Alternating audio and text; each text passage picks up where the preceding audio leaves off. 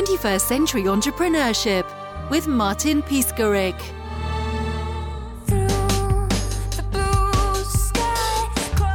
As I saw, you were on University of Miami with main subject, something regarding research. That's a part of it.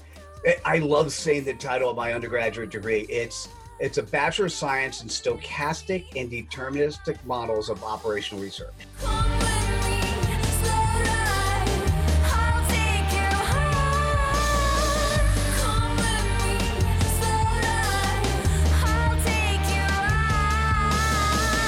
Oh, that sounds very sexy. It is so sexy whenever I could say it without actually getting all the syllables right. Short answer: how do you model systems? How do you model people? And how do you improve the model? And so it turns out I've been using my undergraduate education my entire life. Who could say that? But does it helps you with your Credibility Nation Summit that will start in a few days? Well, actually, can you tell us something about you, and then we will speak about your summit? All right. Yes, and absolutely. So, Mitchell Levy, global credibility expert. I have just wrapped up, spent 12 months interviewing 500 thought leaders on credibility. 500. And it was a beautiful transformation process, not just for the people being interviewed, but also for me. And what ended up happening is, first, I have a new definition of the word credibility. I've got new words I want to add to the vernacular. And I ended up, the book just recently came out. So there's a book called Credibility Nation that is landed on Amazon October 1st. We're doing an Amazon campaign October 8th. And then running a summit is what directly came out of it. And the summit, it's October 9th and 10th.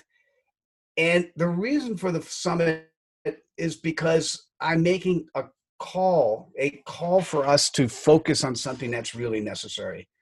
And that is, if you now, and I'll tell you the real best definition of credibility, but if you look at what credibility means and whether or not people are living credibly. So credibility is not a single word. And once again, it's defined incorrectly in the dictionary.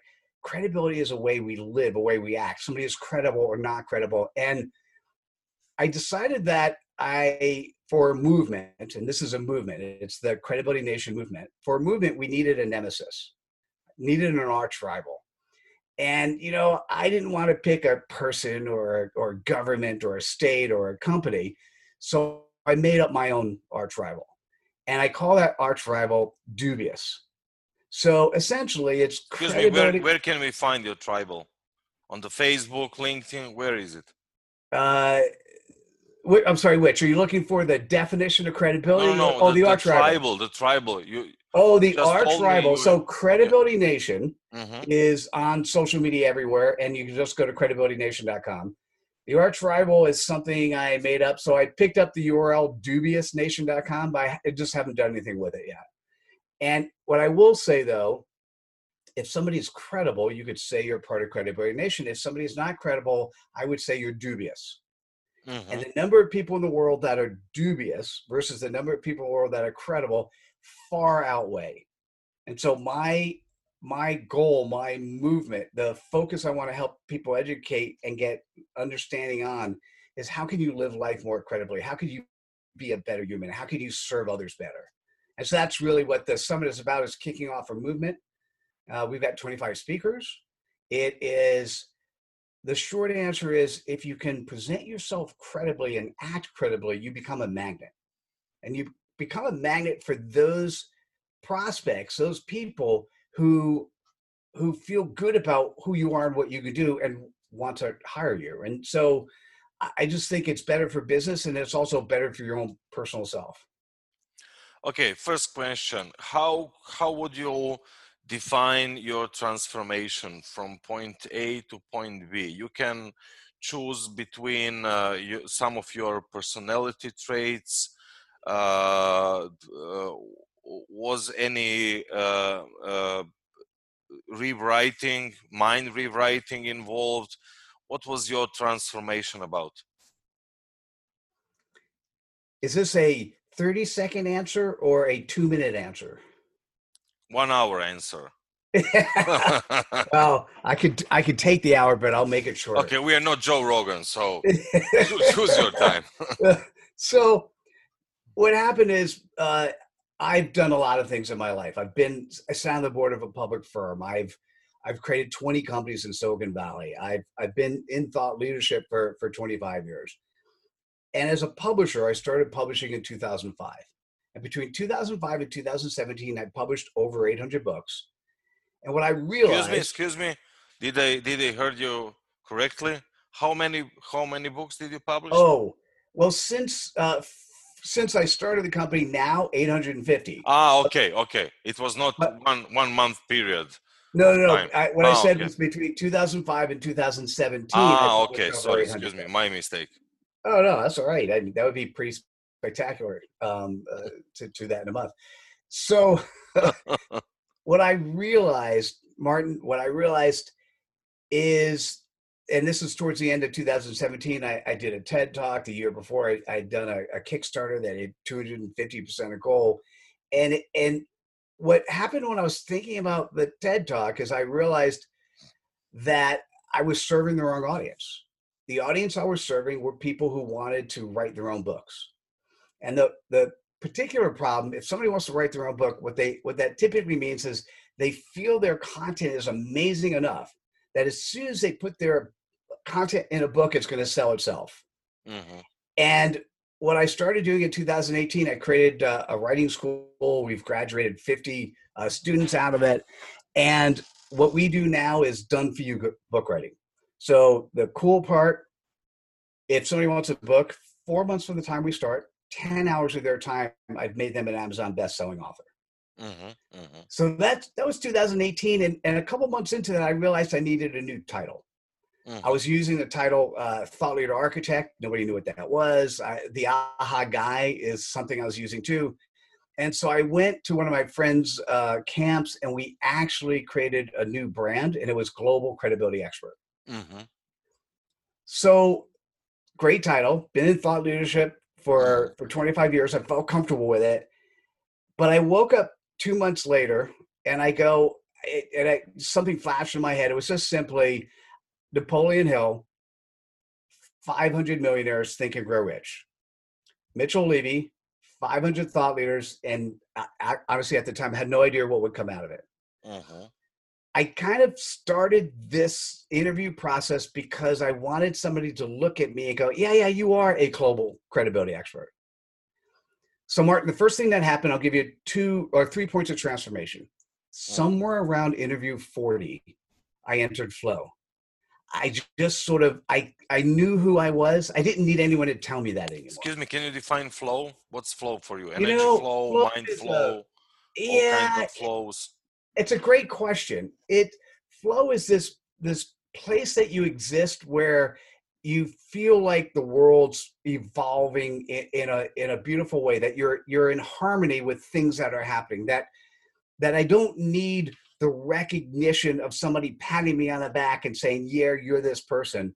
I just knew by how I would deliver value for those people that I was interviewing with, I knew who I was and how I can contribute.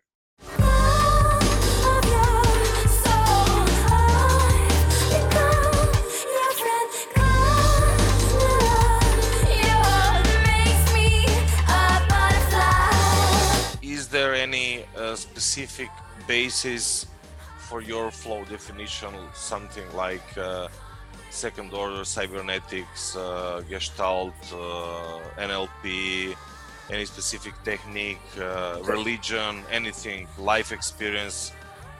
That's a beautiful question. Thanks. So can I tell you, you're the first human to ask me that question.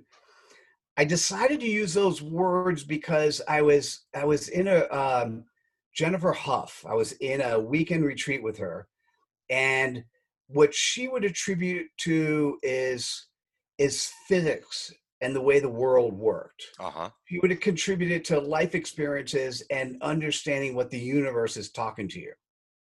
I can't tell you that's it, but that's the word she used, and it just felt really comfortable. I've Yeah, never sure. actually looked it up in the dictionary, so I Yeah, don't sure. know if I could say I'm an expert on flow. I just could say that I felt comfortable that with my own skin and who I was. Well, it's even better if you can just feel it, and it usually it's very very hard to verbalize it. So if you can't verbalize it, then it's not fake, it's for real. Yeah, I wish you may cause me to look it up, but I had so many other things to to focus on. I'll probably let that one go. Um, so Sure I've thing. got two other places I want to tell you about. When I hit interview 250, I kind of thought, I don't have a title for my book yet. And so what I recognized is I needed to come up with a title. And what I often tell people is the title of their book, the way they craft their website, the way what they optimize around their LinkedIn profile and their social media should be, and it's typically the first question I ask when I'm doing the interviews. I ask 5 questions. The Mm-hmm. first question is always the same question. It's, what's your CPOP? What's your customer point of pain? Mm-hmm. Well, I'll say, Martin, we'll come back to that. 98% of people need coaching on their CPOP. Mm-hmm. Mm-hmm. And so I thought, well, what's my CPOP? And up until then, I was the customer point of pain I was using was the customer point of pain associated with my publishing company.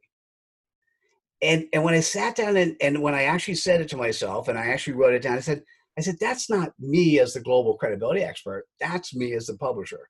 So I threw away the one that was me as a publisher. And as a global credibility expert, I said these words: humans that want to be seen as credible. And that's my customer point of pain. So that was interview 250. And then we'll come back to the nuggets I dropped on the ground. Those people who I want to serve, who are they? And what is their primary problem? And for me, really, it's humanity wanting to be seen as credible. Mm-hmm. So that was going to be the title of my book.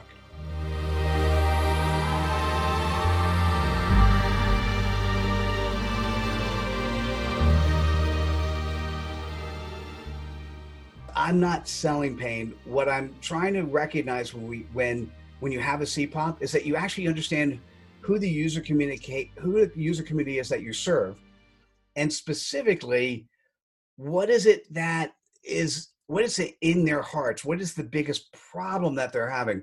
And you're Oh, I not see. going into diving after the problem. What you're trying to do is establish trust. Mm-hmm. So let me finish the transformation question and let Yeah, me give you sure, the sure, sure. definition of We are credibility. now in the flow and transformation and No, Martin, dude, we've got like 3 or 4 threads going simultaneously. okay. So at interview 475, it wasn't exactly that; it was plus or minus. The biggest transformation happened, and I'll have to come back and give you the definition of credibility. But what happened is I want to put my arms around it where the feeling was. I've always thought in my life that there was something wrong, that when mom and grandma told you to be nice to other people, Mm-hmm. look them in the eye, shake their hand, deliver what you say, it doesn't matter if you have a contract. I always lived those values, and it bothers me that that in general Mm-hmm. human society doesn't. And I always thought there was somebody going to come and change things. And Mm-hmm. I have to surprisingly say, we ignoring politics, I kind of thought it was Obama. I kind of Mm-hmm. felt like that was a point in time where something amazing would come out of that, and it didn't. Mm-hmm. And somewhere around interview 475, I realized that person who's going to help shepherd in what we need to do, that person's me. Mm-hmm. And it's both scary and exciting at the same time. And so that's what the book Credibility Nation is. That's what the movement is. That's what the summit is focused on.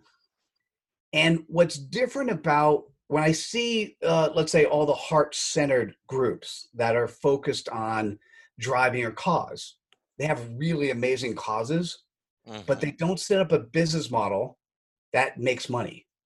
Because if you Mm-hmm. can't fund what you're doing, it can't sustain well past the organizers being part of it. Can you So define fun? Sorry. Can you define fun? can I define fun? Yeah. Fun doing. Oh, Fun on what level? that's Cognitive beautiful. level, emotional level, transformational level, learning level. Yes. Yes, yes, and yes. Yes, Okay, yes to all of sure them. thing. In my TED talk, one of the things that I said, if work equals play, you can play all the time. I've Okay. always loved what I do, Martin. And what happened though is I believe the way I was structured up until now, it was always based on somebody else's focus of who I should be and how I should make money and how I should be a family man. And I think once I started working for myself in 1997, I really became my own person, but I still didn't let the full breadth of what I could do take over. And that's kind of, so what does fun mean? You know, I believe the world today requires us to have money. The world today requires us to have something where we could, whether we're bartering goods or bartering services or bartering cash, we need money. And how do we get money? Well, we provide a product or service that delivers money to us. And the way the industrial age was structured, where we cared only about the big company, and the people itself were just cogs in the wheel. We cared about just climbing to the top at whatever we were doing. The industrial age sucked from the humanity perspective. And what I'll tell you is we're still in the industrial age.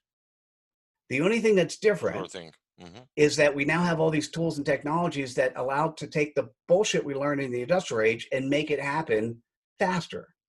Where's the competition? Bring on the competition. We need some competition. Y'all ain't no competition. Yo, where's the competition? Bring on the competition. We need some competition. Y'all ain't no competition.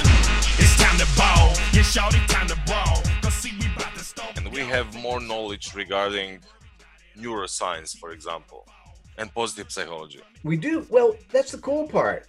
We keep learning and growing. And one of the things, nobody could ever say that COVID was good. So don't imply in what I'm saying that COVID was good. What I'll say is things go in cycles. So we used to be I'll just call it, in the old days when we lived in villages, call that the village economy. In a village economy, everyone knew everyone else. So privacy didn't exist. However, what did happen is people were generally good to each other. Right? They would self-police what would happen if I always love to use this example is, let's say the baker in a community started baking products that would get people sick. There isn't a baker police that would come along and say, hey, fix that. The community would fix it, or the community would ostracize. And we entered this industrial age where we didn't care about humans anymore. We just cared about making money and helping people thrive. And now we've got all these phenomenal tools and a lot of growth.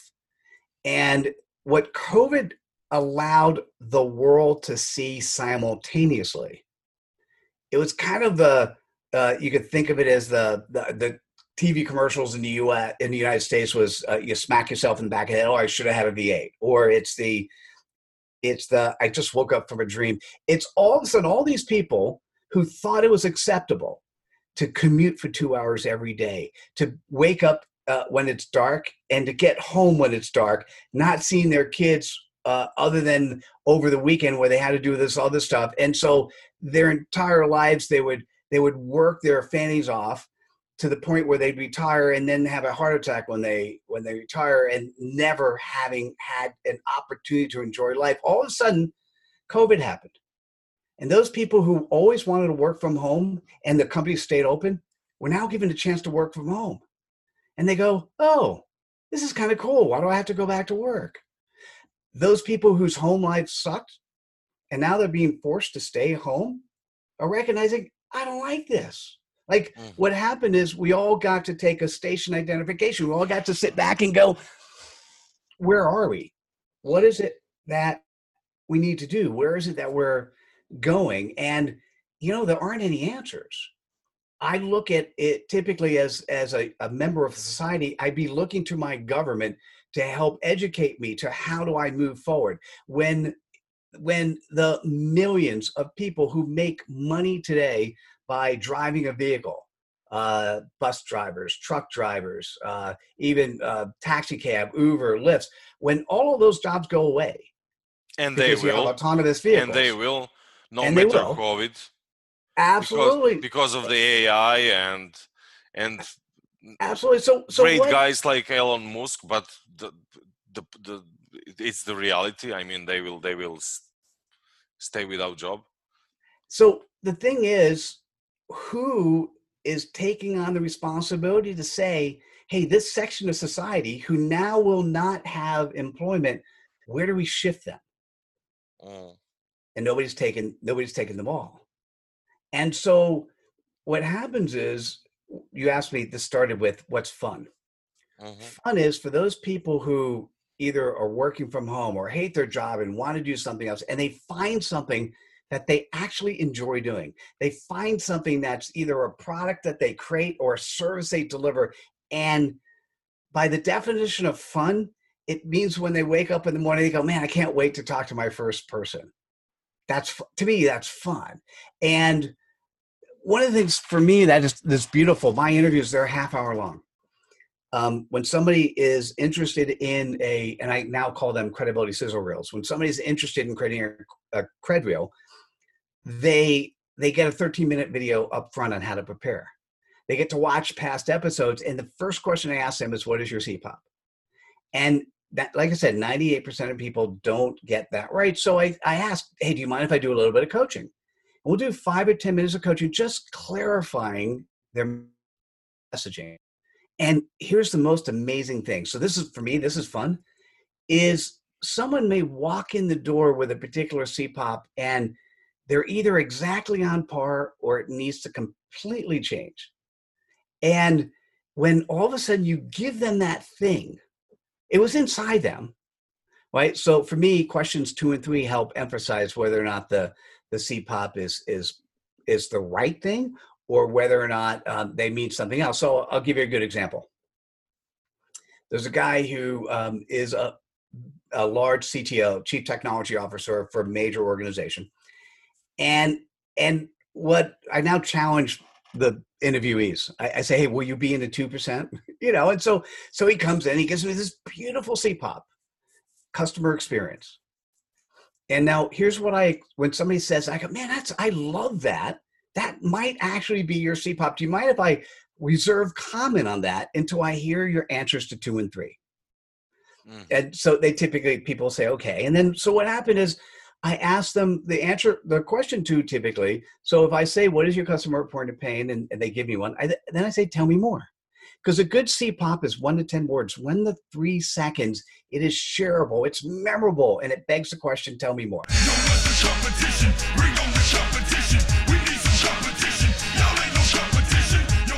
What happens if somebody says customer experience, like this guy said, customer experience is my CPOP, I then say, tell me more. And now let me give you the third question. Now, typically when I say tell me more, it's what service do you offer? And it's typically 1 minute. So in 1 minute, what do you do to address that CPOP, your customer's point of pain? And in the third question, I say, how do you have credibility to do what you do? So if I'm looking back at the definition of credibility, which I haven't given yet, the definition of credibility is not just that I have demonstrated, right now in the dictionary, it's the demonstration of trustworthiness is what credibility means. That's only 1/3 accurate. Sure thing. The definition of credibility is to both being known, being likable, and being trustworthy. And under each of those components, I've got 10, or each of those areas, I have 10 components that make up what those words mean. And so and we could dive back into that, but and that's all that stuff's in my book. I will put it, the book will, I have all that stuff. That'll come out in the summit. And I don't think I have those graphs anywhere, but those will frequent everywhere. And so the first 3 questions is helping the person demonstrate trust. Because if you could say what your customer point of pain is, if you could say how you solve that point of pain, tell me more, and you could say how you're credible, what you're really doing is building trust in the mind of the person you're talking to. All right, so you hit the nail on the head. So when somebody gives me their CPOP, what I'm listening to when they tell me how they solve their customer problem, when they tell me how they have credibility, I'm listening for the words that they highlight in their conversation. I'm listening to the words that are most relevant to them. Maybe it's a little bit of NLP. You can label it however you want. Yeah, whatever. Yeah, sure. In this particular case, what was really beautiful is it wasn't about customer service at all. No, it was about allowing the company to scale. His primary thing that was most exciting to him was allowing the company to scale. So imagine if, one day you did the same amount of business you did the year before. If the right systems are in place, you could scale. So after I hear him talk about questions 2 and 3, I asked him, I said, I think I have an idea of what your CPOP is. Can I try something on you? And by the way, I love one-word CPOPs. There are some people have credibility is another one that, I'm sorry, credibility could be one. Profitability is one that people have. I loved 4 words, global supply chain panic. That's one of my favorites. And so I went to him and I go, I have an idea. Can I run it by you? He goes, okay. I said, how about scalability? And to watch his eyes open up, to allow him to then let that sink in. And then once it sinks in a little bit, I go, so the presentations that you've been doing to your peers, the presentations that you do to your customers, the way you present yourself on your LinkedIn profile, the way you look on your website, now that you have this CPOP, would you change everything or keep it as it is? He goes, oh my God, everything needs to change. And then what happens for the rest of his life, assuming that lifelong mission is scalability, sure, he then can live within his purpose because he's identified it to himself. And what happens is the coolest part, when somebody's talking about their purpose, they light up because it's fun. They light up because they know how they could solve the pain point of those people they interact with. Their excitement is so enthusiastic, so infectious, that the person who's listening can't do anything but go, but remember it, because now we have something that's 1 to 10 words. It's like so easy to remember. And then when you run across, let's say it's you, Martin, and you run across somebody who's talking about credibility, you're going to remember Mitchell Levy. It's just, you're like, oh, wait. Or when next time somebody talks about clarity, this CPOP thing, Mitchell, you should think about that. And the reason I say that is because I have so many beautiful, can I play, I know we're doing an audio, but can I play you a customer testimonial? Would that be odd to do? Sure thing. Absolutely. I just finished my interview, my cred reel with Mitchell Levy, and just in maybe 5 minutes worth of time, he was awesome. I came in, my CPOP was all over the place, and he was able to just get me directed. I'm sweating bullets thinking that, hey, we're going to miss the interview. And he's like, I got this. And so he's very, very smooth at what he does. He's very, very, oh my goodness. He just knows exactly where to help you say who you are, be who you are, and deliver your service purpose. And I think that is an awesome thing. I've been waiting 12 years to have somebody help me do that. He did it in 5 minutes. Thank you, Mitchell. Come on and move it up. Come on and move it out. Come on and move it out. Come on and move it up. Come on and move it out. Come on and move it out. You can't stop me. Move it is moving. Go on and move it. So, what's interesting, and by the way, I somehow interviewed, thanks for the thumbs up. I somehow recognized when I hit somewhere around interview 80 that in that half hour, I could do a little bit of coaching up front.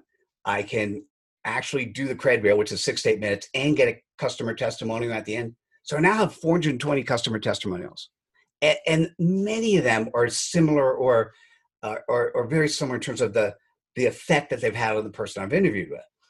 And it's not me. I mean, I have to say, it's, to me, I just have, going back to my undergrad, I'm glad you asked me that question.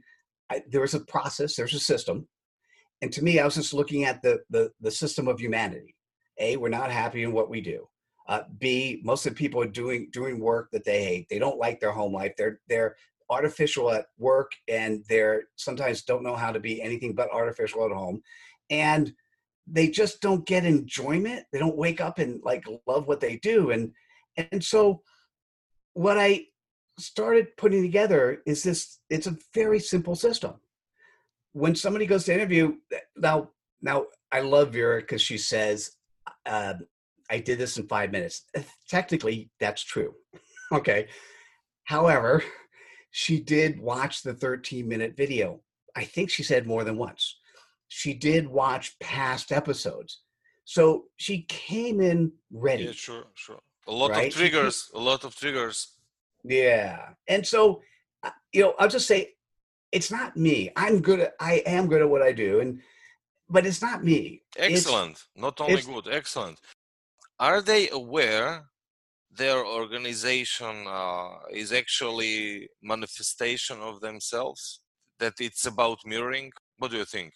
After the session, are they becoming aware it's all about them? It's just one of manifestation of their way of thinking and living. Martin, I think I want to say yes, but before I say yes, would you mind adding a little bit more, just so, because what I'm feeling is there's an implication in your question that I'm not understanding. So could you just share a little bit more, and then I'll be able to answer it. Well, it depends from the lens we are looking at their transformation during your interview. So that's just my feeling. My feeling is it's a very powerful interview.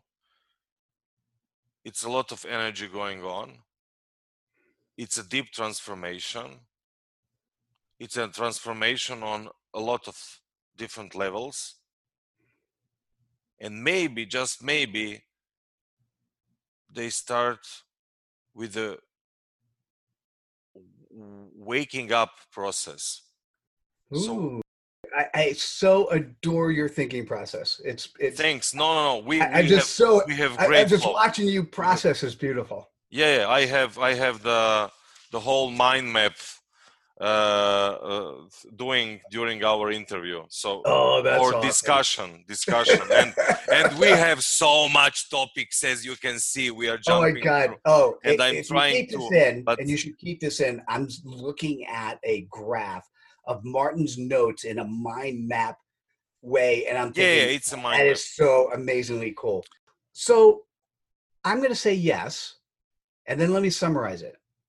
You can't have external credibility until you have internal credibility. Please define. Well, it comes down to the concept of what is credibility.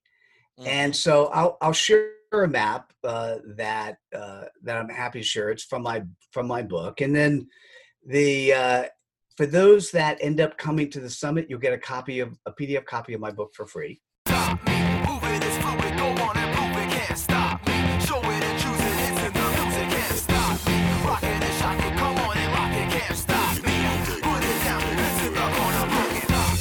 For those that want to pick up the book and help you understand what credibility truly means, how do you make yourself understand what needs to happen? How do you get people to help you get there so that you can have both internal and external credibility?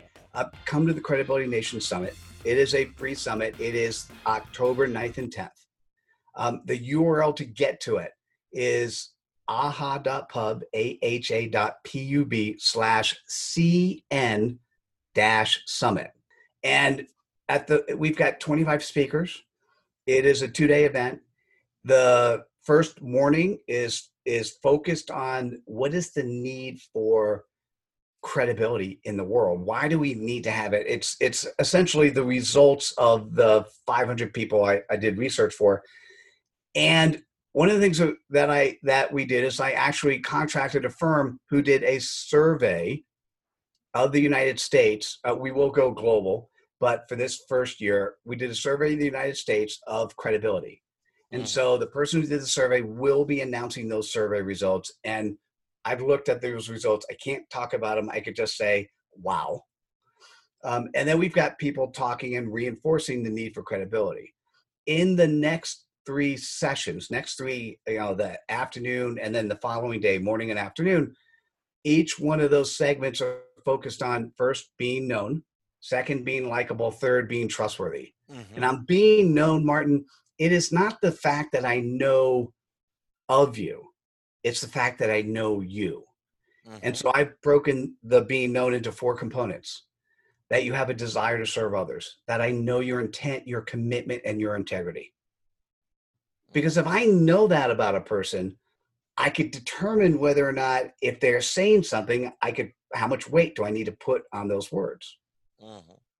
Right? And each one of those segments, so being likable, 2 components.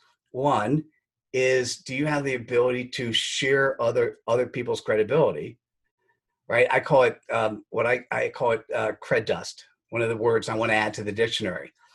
Cred dust is this magical dust. Think of it as Hermione reaching into her bag, or think of it as Tinkerbell, or think of it as fairy dust. It's simply when you reach into your bag and you share somebody else's credibility, what happens is they sparkle. What happens is you sparkle. What happens is your audience sparkles. And when you look back in the bag, even though you've taken some out, it is not depleted. You have added to the bag and it's replenished and gone higher up. And many people do this. It's a good way when you're sitting on stage and you want more credibility. You point to the people in the audience. You talk about the cool things they've done. Many people have done it. We just haven't had a name for it before. So that's why I named cred dust. So likability is, do you share other people's credibility? Do you share the stage?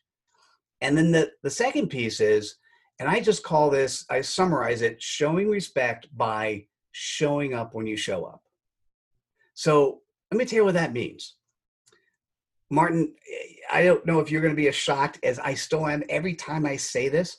I didn't know when I started doing the interviews that I needed to keep track of what time people came to the interview. Right? Because typically what I did is I did Facebook Live. So when people would come to the interview, I would do a Facebook Live, and then we do so many other things in terms of sharing that content. And I started keeping track of when people were coming, and I then started defining for a live show, what does it mean to come on time? Coming on time is coming between 9 minutes and 4 minutes before the show starts. Now, by the way, if you're a host and you have a live show and somebody doesn't come to 4 minutes, they're starting to panic. Coming early is coming 10 minutes or before. And by the way, the cool part, when I was doing just Tuesday, Wednesday afternoons, and I had 10 interviews back to back, half hour each, is if you actually came a half hour early, you get to watch the entire previous person's interview. And watching somebody go through a transformation, there is nothing, as an observer, there is nothing cooler in the world. So let me tell you the shocking part. 23% of the 500 came late. Really? 4% came super late, or after the hour, or as I like to say, rude. So Martin, let me ask you this question, because no one could ever say yes. Is it credible? You're being interviewed by the global credibility expert on your credibility, and you think it's credible to come after the half hour for a live show? Amazing. Maybe because you are not a young, beautiful woman. There could be many reasons for that. No, sure. I'm not sure that's the one. The thing that's interesting to me, so showing up when you show up means coming early, being prepared, and coming with your heart. On the being prepared part, there were people who came to the interview and they weren't ready. And I'm like, now here's where it gets really fascinating. As we're talking, and the people are not sort of feeling they're going to do a good job on the interview, 11% of the interviewees asked to reschedule. And when they asked to reschedule, I'm thinking, hey, that's kind of cool. They're showing their integrity. They're showing their vulnerability. Now, I'd like to say this in a positive way. Of the 11%, 83% actually came back and they did a killer job. I'm not going to talk about the 17% that didn't come back, right? So 83%. So if somebody says, hey, I'm not ready, I didn't prepare, and honestly, Mitchell, I really didn't think I needed to, and I realized I needed to, and let me prepare and come back, and then they come back and then they kill it in a beautiful way. Like, I'm feeling really good about that person. They're showing their authenticity, their integrity, their vulnerability, right? That's a beautiful thing. What that says is if you have a meeting with somebody and you don't Google their name, if you don't spend at least 5 minutes understanding who you're going to interact with before you interact with, you're being rude. And then last piece. Excuse me. No, go ahead. Finish. No. Okay, I just want to jump in, and the word I would add is responsibility. And the word responsibility came from being able to respond, to give the answer. So I don't know, you have a, well, it's not from my head, it's actually second order cybernetics, but never mind. Response ability. So ability to respond. So if I can ask you, is there any chance that there is some kind of connection between those people did not showing up and the level of their, or the lack of their responsibility? Being able to respond? Maybe they were stupid. Maybe they were not stupid. Maybe they were lazy. I don't know. I'm going to answer your question, but let me also say, when somebody directs questions and gives thoughts in a particular way, I'll just say you've given me like at least 4 or 5 aha moments that I'll have to take back and reflect on. And I'm absolutely sure that future interviews will be that much more powerful because I've had a chance to think about your questions. So first, let me say thank you. Thank you, Mitch. Really, Mitchell, thank you very much. Oh, you're welcome. For your kind words. Well, that's true. It's not kind. It just is. I mean, but you're welcome. Happy to share.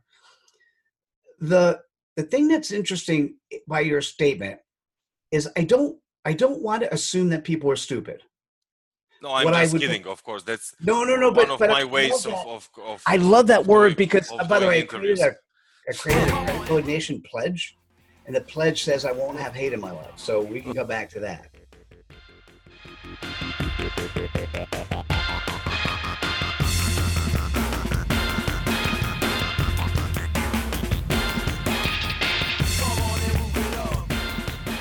The question you asked was, are they stupid?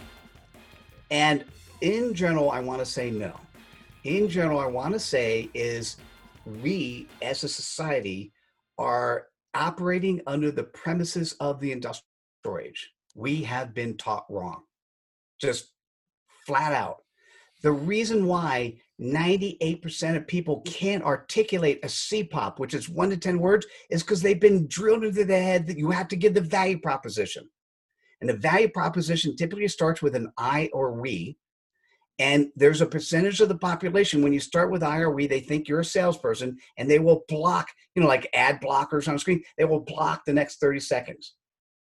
And it's not that they're bad people. It's not that they're stupid people. Neither of that is true. It's just simply that we've been taught wrong. And they are not aware. They're not aware. They've been taught wrong. They don't see the benefit. They don't see it internally. There's so many different reasons. I would prefer to think that the better part of valor is to have a better education. Like if somebody actually knew, and even though my video said that it really is important that you come 10 minutes early when you're doing a live interview. They actually knew that. Well, to take action on that means, and let me tell you what I do when somebody books me on radio and podcasts and other things. And what I always have her do, it doesn't matter if the show is 15 minutes or a half hour. She always books an hour, and she books a half hour before, just so I can get myself in mental readiness, and a half hour later, just in case the host sort of goes longer. Mm-hmm. And so listen, if you're going to go and be on a live show, you got to block off 2 hours of your calendar. If you can't do that, don't do it. Mhm.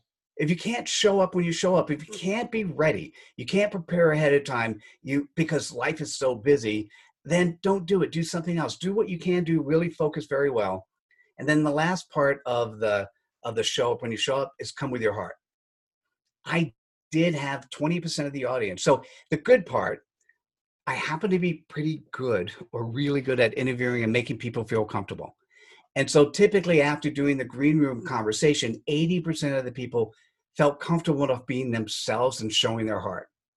It still says that 20% of the people either came very monosyllabic, I can't even say those words, monochromatic, or they were robots, right? They just didn't know how to open up, because the reason why this is important, if I get a half hour with you, and that's the only time I get with you in my life, or if I get 10 minutes with you, and that's the decision of whether or not I want to continue interviewing you to hire you, I got to see you in 10 minutes. If I can't see who you are and what it will feel like to work with, what happens if you don't know something? Do you actually vulnerably say, I don't know, but I could research it, and then have the integrity to go and follow through and make that happen? Because if you're not going to do that, I tell you something, another shocking point. There was one person who, when I asked for their CPOP, gave me their 30-second value proposition. By the way, people are typically doing it in 3 seconds. So 30-second value proposition. I then said, most of the people who do this really, really memorable thing, they're doing like 10 words or less. Could you try that? 15-second value proposition. And then go, do you mind if I do a little bit of coaching? Now, here was the shocking part. He goes, and by the way, I don't remember his name, and I don't want to remember his name. And he goes, Mitchell, do you mind if I coach? Yes, I mind. You apparently have your way of doing things. I have my way of doing things. I can't learn from you. So I don't want you to coach me anything. And so you and I had a conversation in the green room before. I could use some 4-letter words that wanted to come out of my mouth. But instead, what I realized many times is the value of white space. So instead, I was just quiet for a couple extra seconds longer. And he then said, I don't think this is going to work out for the two of us, is it? My response is the upper road, because that is our job. If we're credible, we need to take the higher road. No, I don't think it's going to work out. Best of luck with everything you do in life. Now, let me give you the after effect. You're a hiring manager. You're a VP of HR. You're a CMO of your company. You're the CEO. And you're hiring a consultant to help you. Why would you ever hire somebody who knows so much about everything that they can't learn from anyone? That means they're not going to learn from your employees. They're not going to learn from the board. They're not going to learn from the person working the floor. They're not going to learn from your customers, because they know more than everyone else. Now, in the industrial age, that's what a thought leader was. In the industrial age, that's what we were taught to do. We are no longer, technically we are in the industrial age, but where we need to go is one in which every human has a chance to add value. Every day I'm going to learn something new, many times from multiple different people, regardless of their stature. And the way you process stuff, and I wish I could sit down and do the mind map stuff the way you do. I just think I think my brain works that way, but I've never been able to do it. Give me a reason. Give me a clue. Give me something I can hold on to. Give me a sign. Give me prediction. Give me something I can find my way through. Your eyes. Being likable, we just did that one. It was so basically it's a 4-2-4 model. So in being known, it's demonstrating the desire to serve others, knowing your intent, your commitment, and your integrity. Being likable is sharing the stage and showing up when you show up. And being trustworthy is demonstrating authenticity, integrity, vulnerability. And because of that guy and many other people, being coachable in every situation. Now, if you were paying attention, I used the word integrity twice under both the being known pillar and the being trustworthy pillar. Mm-hmm. And essentially, that is my way of saying that integrity is more important than any of the other elements. How would you define stage? Is it a parable, metaphor? It is definitely, I mean, it's an abstract word. I think by the way, I just so love that you'd even ask that question. Yes, it's a metaphor for when you're in front of some, let's say, hey, here we go. Great question. Let's say I say something really cool and now it's you're going to change this for the rest of your life. Well, do you actually give attribution to me, or you just say, this is what I'm thinking? Now, we've been taught that we're supposed to be smart and come up with all these ideas ourselves and not to accept help from others.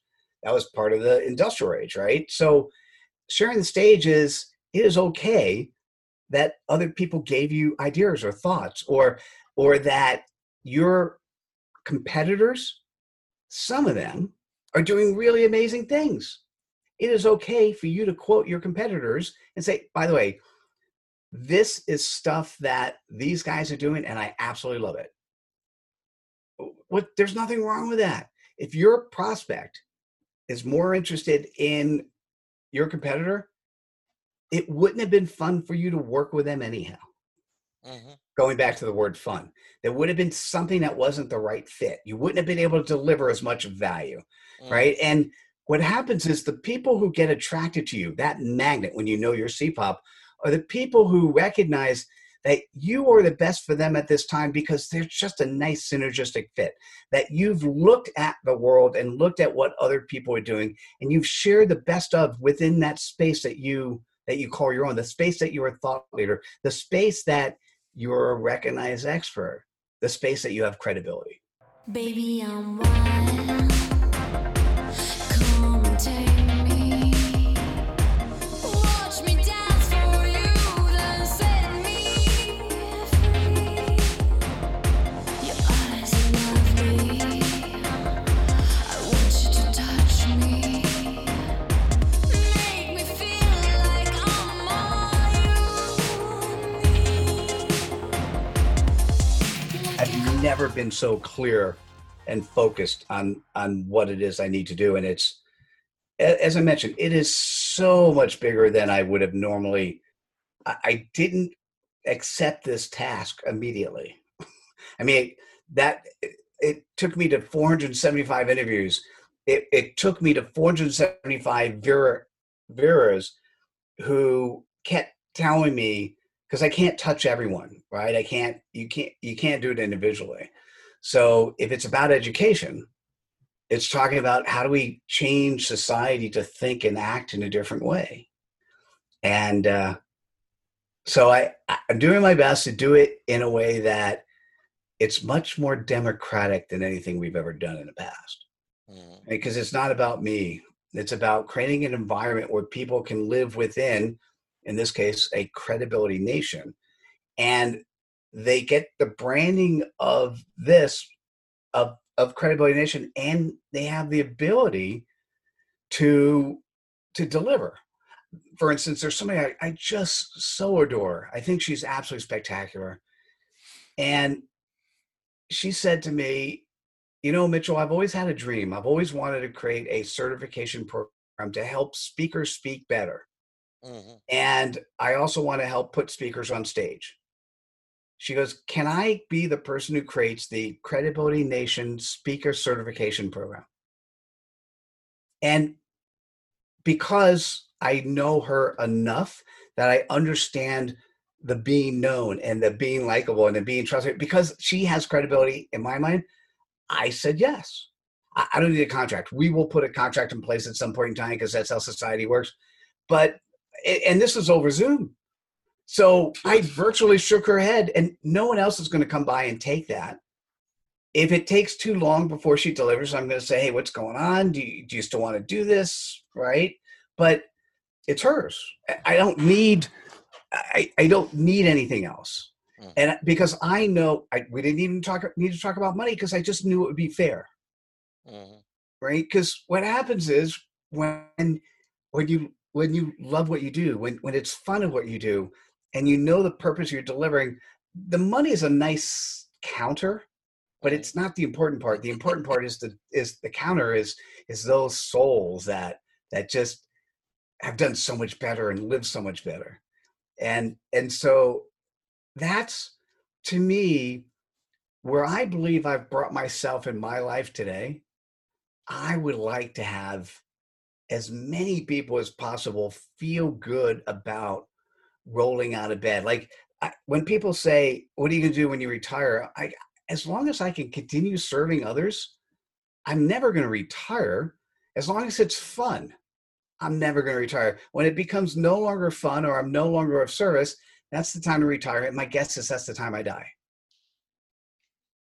And because I just love helping other people. There's just something so beautiful about having somebody get that aha moment, that thing where they see their lives, or it could be just a single problem, or completely transformational for the rest of their lives. And it's so cool. You know, it's, I mean, you know it because you've done it, but there's just nothing more powerful than that. And so to be able to create an environment where other people do that for other people within a framework of credibility, and there are just some things that, I haven't worked all the detail, and I'm still putting the roadmap in of what comes in.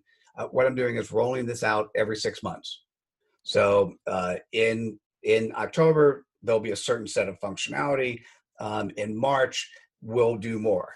And what I'm looking for when I talk to people is people who I find credible, who I know, like, and trust, and want to play, right?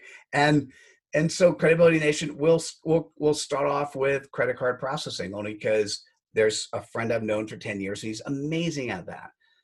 We'll start off with unlimited lifetime learning in particular areas. We'll start off with badging and a learning community and so on. And I have a pledge.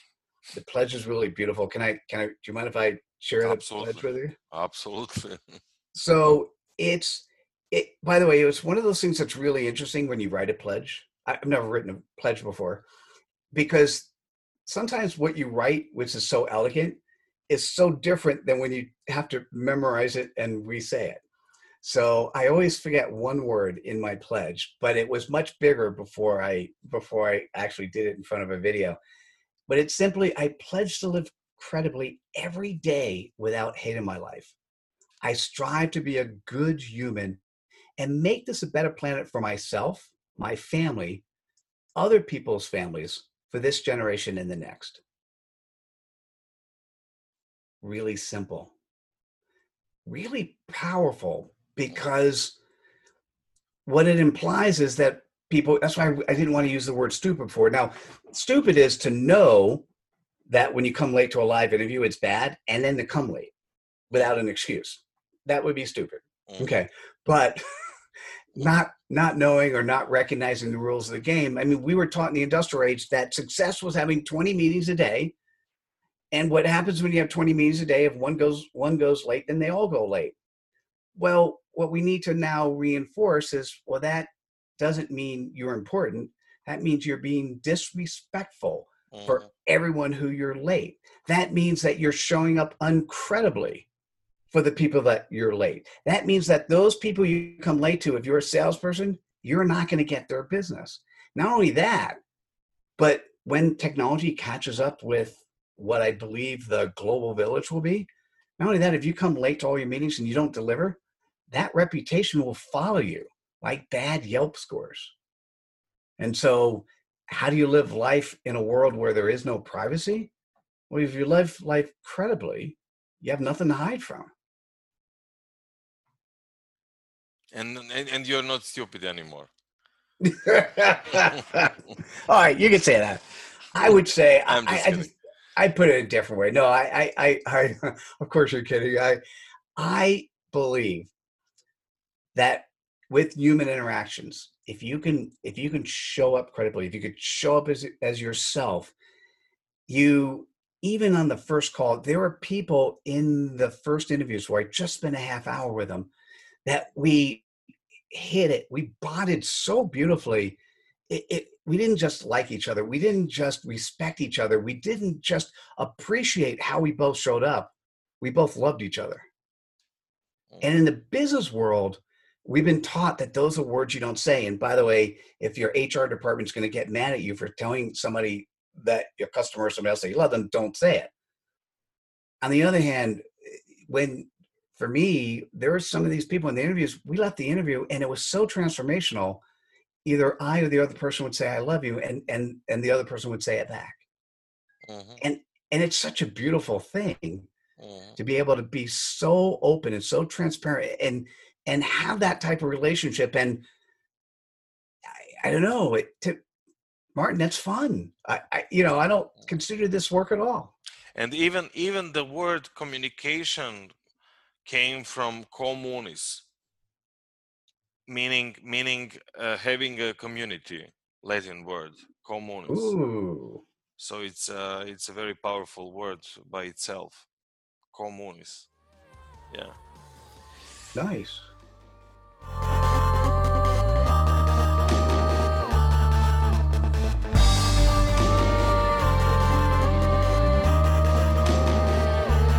Rachel, can you tell us once more where we can find details regarding Credibility Nation Summit, when it will happen, and what's the process? How can we participate? Where we can find you, if nothing else?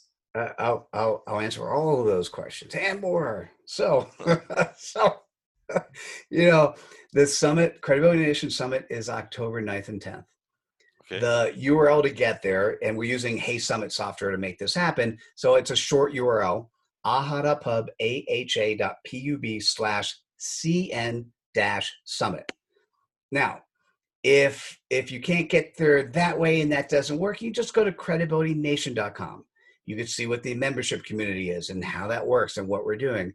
If you need time on my calendar, there's not a lot of time between now and the summit, but if all of a sudden you go, oh my God, I need you for something, you can go to my, I have a generic site. I've got like a couple hundred domains, but I have a site called mitchellevy360.com. So it's just my name, Mitchell Levy, MITCHELLLEVY 360.com.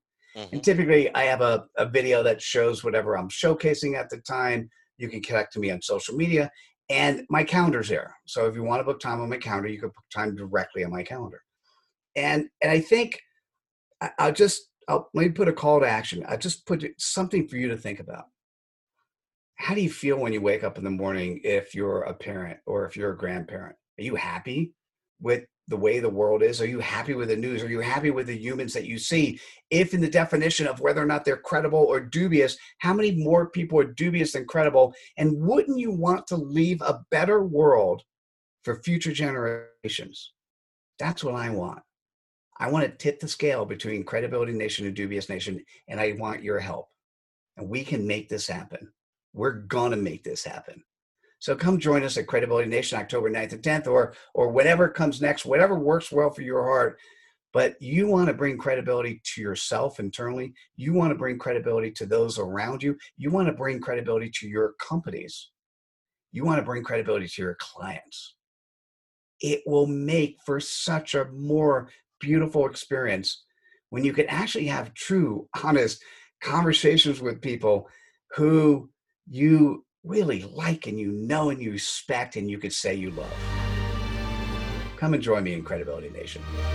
Beautiful, Mitchell. Thank you so much for this wonderful opportunity to having a communist with you, communication, and keep in touch, and we will definitely continue with our conversations. Oh, you were so much fun. I look forward to it anytime. 21st Century Entrepreneurship with Martin Piskarik.